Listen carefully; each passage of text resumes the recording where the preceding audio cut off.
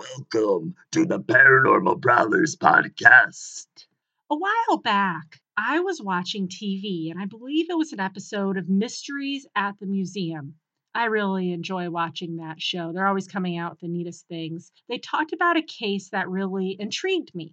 It was about a woman who testified from beyond the grave and helped bring a man to justice. I want to dig a little deeper into this case, revealing more details. In February of 1979, in Chicago, the fire department was summoned to an apartment fire. Now, of course, for me, anyways, my first thought goes to, oh, I hope everybody's out. Is everybody accounted for, people and animal? Sadly, there was a body found, and it was revealed to be a woman named Teresita Basa. Now, let's rewind a little. I don't know, horrible rewind sound, but you get the drift. I want to talk a little about the victim herself. Teresita Basa was born in the Philippines in 1929. Teresita came to the United States sometime in the 60s. She was a very, very kind and loving woman who enjoyed helping people and worked at a Chicago hospital as a respiratory therapist. People just absolutely loved this woman. She was a doll. Now, the reality is, unfortunately, we see many fires. It's disheartening. And many people and animals fall victim to fire, whether they lose a home, their possessions, or even their lives or someone that they love and care about. As soon as they recovered the body, they knew it was no fire that caused her death. Her naked body was located under a burning mattress, and it had a butcher knife plunged deep into her chest. There was also reason to believe that she was raped. Now, I don't believe they were actually able to confirm this or not, but due to her being found naked, they think it's a possibility that she was sexually assaulted. It is evident that after the unknown killer brutally murdered poor Teresita, that he covered her with the mattress and set it on fire. What was the motive behind this heinous crime? Was it a theft? A break-in gone wrong? Was it an estranged, jealous lover? Just what exactly happened to Teresita Basa? Like fires tend to do, much of the evidence was unfortunately destroyed by the unforgiving, scorching lips of the flames. However, they found a note that survived the inferno. It was short and simple, almost a reminder, if you will, reading, "Get theater tickets for A.S." Police were suspicious and felt that this mystery person, A.S., could be the one responsible for the senseless murder. But who the hell is A.S.? They pursued countless leads. Eventually, they were all looked into and dismissed, unfortunately. Joe Stachula was a lead detective for this murder case. And one day he was contacted by a couple, Remy and Joe Chua. Like Teresita, they were Philippine natives and worked together at the hospital. This wasn't just any tip, though. Not by a long shot. Not long after the murder, Remy started experiencing terrifying visions and nightmares. Remy began to see Teresita Basa in her dreams, but she wasn't alone. A man's face could clearly be seen behind Basa. What's even more, Remy Chua even started channeling the spirit of Basa, her husband, witnessing these events as they happened in front of him. Through Remy, the spirit of murder victim Basa told the eyewitness, Remy's husband, Dr. Joe Chua, exactly what happened. At the hospital where they work, there's an orderly named Alan Showery. Basa had a television set which wasn't working properly and was in search of, someone to help her fix the issue, if possible. When she discussed this with Alan Showery, I don't think she had a morsel of a clue of just who exactly this man was. He was not just a fellow employee, an acquaintance. He was a serial rapist, and soon he would be a murderer. He went to her apartment under the assumption that he was going to fix her TV set. It's unknown how long he was there. After a while of being there, though, he assaulted her, murdered her, stole some of her jewelry, and set the mattress on fire. Remy Chua even went into deep detail and was able to describe exactly what the jewelry looked like. Alan Showery would end up giving this jewelry to the lady in his life. This tip obviously floored the law enforcement. They weren't sure what to think of it. The spirit of a victim telling someone what happened to them? Of course, they looked into it though, as they did with all the calls that came through. They went to talk with Alan Showery, who admitted to going to the apartment, but that he didn't have the proper tools he needed to fix the TV set, so he went back home. The police do not believe this at all. They dig further and ask Alan's lady if he had given her any jewelry lately, and why, yes, he has. So she agrees to let the family and friends inspect the jewelry in question. They confirmed that it is indeed Teresita's. Her spirit confided in a trustworthy and loyal friend and coworker, details that no one else knew, and now everyone knew who the initials in the cryptic note was. AS was Alan Showery. Teresita also said that if the jewelry was found, that her cousin would be able to identify it. And that's exactly what happened, ladies and gentlemen. As convincing as it was, in their heart of hearts, the detectives knew that, hey, this just isn't enough to bring this monster to justice. But when they told Alan that they knew he had the murdered woman's jewelry, well, let's just say that was enough for him to confess to the murder. He got 14 years for that crime. Honestly, I think it should have been more, but 14 years is better than nothing. There's been murderers who got off with a lot less time. Some people have a hard time believing this event. The woman, Remy Chua, a one-time medium, how can it be that a spirit came forward to talk about her own demise? Skeptics believe that perhaps Remy knew that Alan was going to Teresita's apartment to fix her TV. And when she ended up murdered, well, Remy figured it out, put two and two together, or simply that she overheard Alan at work talking about the murder itself. But why make it seem like a spirit, Teresita's spirit, coming to see her? Some believe that since she didn't come forward until later in the case, she made up the ghost coming forward story due to the delay of the tip. Okay, that's a possibility. Whatever. Now, of course, that's speculation, guessing games. I find it fascinating that a woman possibly testified from beyond the grave, making sure her murderer did not get away with it. And thankfully, he didn't. There may be a reason for the delay on Chua's part. One night, Remy was relaxing and ended up taking a nap. According to the eyewitness, her husband Joe, his wife started speaking in a different voice, being channeled by the spirit, as mentioned earlier. The voice identified itself as Teresita Basa. She shared the terrible events. We know this. But what about the delay? Okay, stick with me here. Joe told her what happened.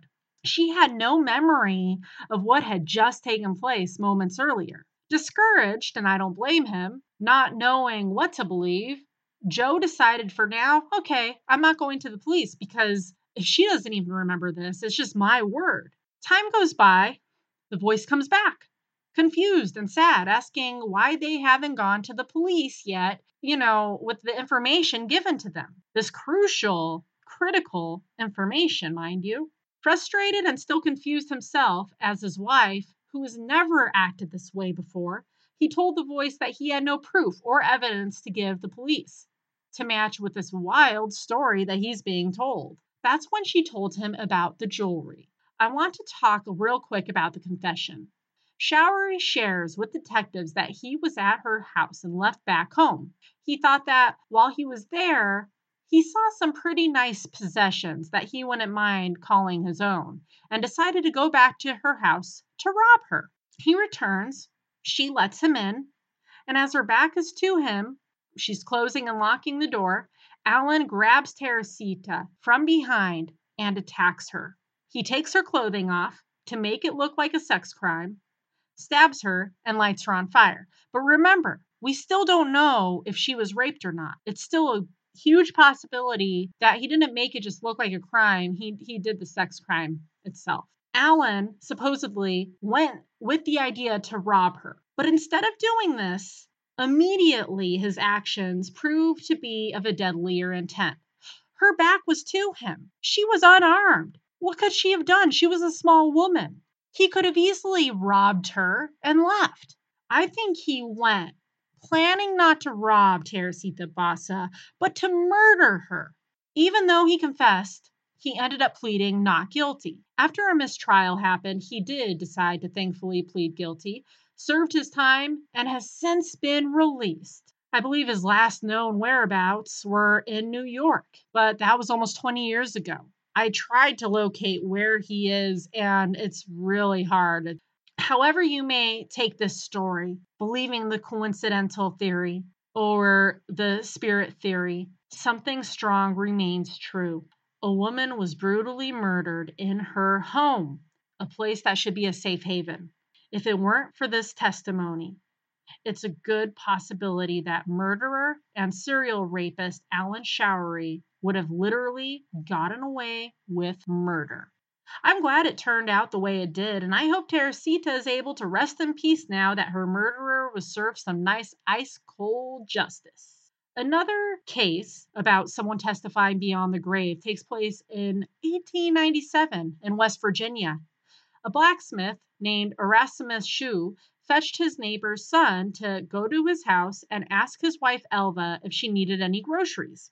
The poor kid walked into a gruesome sight, one that I'm sure stayed with him to the rest of his days. Elva's body was found at the foot of the stairs, her body posed in some random awkward position. The doctor who checked her body shared that he believed Elva did not experience any sort of foul play, and that it was likely that, she just died from pregnancy complications.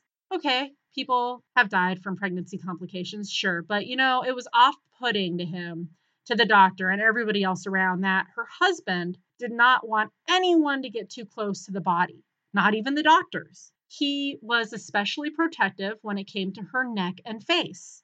He even went as far as to cover those body parts during her funeral.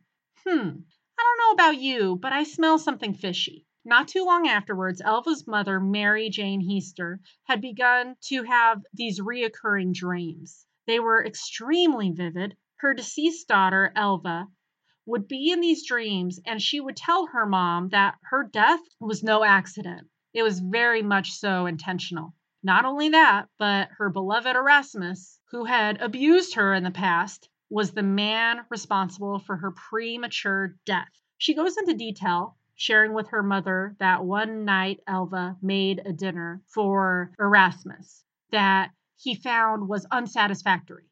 He flew into a terrifying bit of rage, attacked her, breaking her neck in the process. What was eerie, every time Elva would come to her mother in what I consider visitation dreams, her ghost would always spin her head all the way around. She'd then walk away. As she vanished, her head would be staring at her mother over her shoulders. Her mother, Mary Jane, claimed these dreams were incredibly potent and lifelike, unlike anything she's ever experienced before in her entire life. Mary Jane shared these encounters with a police officer named John Preston. He believed it enough to have Elva's body exhumed. Guess what, guys? Yep, her neck was forcefully snapped. And I quote Officer Preston, "On the throat were the marks of fingers, indicating that she had been choken, that the neck was dislocated between the first and second vertebrae. The ligaments were torn and ruptured. The windpipe had been crushed at a point in front of the neck." Unquote. This makes perfect sense why Erasmus was being so protective over his wife's body. Officer Preston dug deep into the past of Erasmus and found the waters to be quite brackish, rather murky. Careful, officer. Erasmus had been married several times, and in each marriage, it was discovered that he was abusive and had violent tempers towards every wife he had ever had. There was nothing to link him to this death. The only witness was dead. The broken neck was enough, though, to get Erasmus put on trial for the murder of his wife, Elva Shue. During the trial, Elva's grieving mother took the stand. Officer Preston gave her advice, telling her do not mention the dreams or visits from Elva while on the stand. However, Shue's defense lawyer grilled her on the subject. His goal? Typical defense lawyer trying to make the person look like they are crazy so the testimony would get thrown out. So, against the advice of Preston, Mary Jane went into detail describing these dreams. The defense attorney's plan backfired. The jury didn't find her to be crazy at all. They listened intently and accepted her testimony. A nice serving of justice was thrown this abusive, murderous monster's way. He was handed a life sentence, a sentence that would be cut short due to his passing away of pneumonia. Even though his sentence was cut short, guys, at least he died knowing that he damn well straight did not get away with murder. Another case where a child visits a parent to send a message, a very important message, one of the most important they'll ever receive in their lives, takes place about 70 years earlier than Elva's death. Picture it. England, 1827. Golden Girl fans will get what I just did right there. A young lady, Maria Martin, was planning to elope with her boyfriend, William Corder. It was discussed and planned that the young lovers would meet in a place in town, a landmark known as the Red Barn. Maria vanished after this supposed meeting. Corder frequently started mailing Maria's loved ones letters, telling them she was safe and happy. But it was weird. No one actually heard from Maria Martin herself. Everyone believed that they eloped and that all was well, and that perhaps, newlyweds, just busy trying to settle into the married life. But soon, Maria's mother started having these weird, bizarre dreams, horrible dreams, dreams that convinced her that something was not right. In these dreams, she was bearing witness to her daughter being murdered by her lover in the Red Barn. Not only that, but she was also being shown that the body of her daughter was buried at the barn. Her mother, understandably so, became very obsessed with the idea that her sweet, sweet daughter, Maria, was reaching out from beyond the grave, trying to tell her this important message. She shared these dreams with her husband, Maria's father. He decided to have the barn checked out, but really he did it more for his wife's mind of ease, to put her at ease. Just go, okay, honey, this is just the figment of your imagination. He wasn't expecting anything to come from this search. Well, the search became a recovery as Maria's body was found right at the location that she showed her mother in the dreams. William was arrested and found guilty for the murder of Maria Martin, and he was executed for that crime. He was hanged. This case is infamously known as the Red Barn murder. Like in Elva's case, Maria's murder would probably have never been solved if it weren't for these visitation dreams, or in her case, her death may never have even been known because everybody thought she was still alive. And yet another case that grabbed my attention is the case of Royal Flying Corps Lieutenant Desmond Arthur. He was killed in a tragic crash in 1913 in Scotland. Very shortly after Lieutenant Arthur's death, the base started experiencing a ton of paranormal activity, from unexplained sounds and cold spots to seeing an apparition of what looked like an airman. Radios would play by themselves, even without a power source. What's most incredible to me is that of a ghost plane that would be seen flying over and only to vanish before the witness's eyes. The apparition I mentioned just a second ago, he would approach people at times trying to talk to them. Now, sadly, no voice or sounds would ever leave his mouth. Soon it was realized that, hey, this is no other than Desmond Arthur. Before the haunting occurred, there had been an inquiry into the cause of the deceased airman's crash. They found the cause to be recklessness.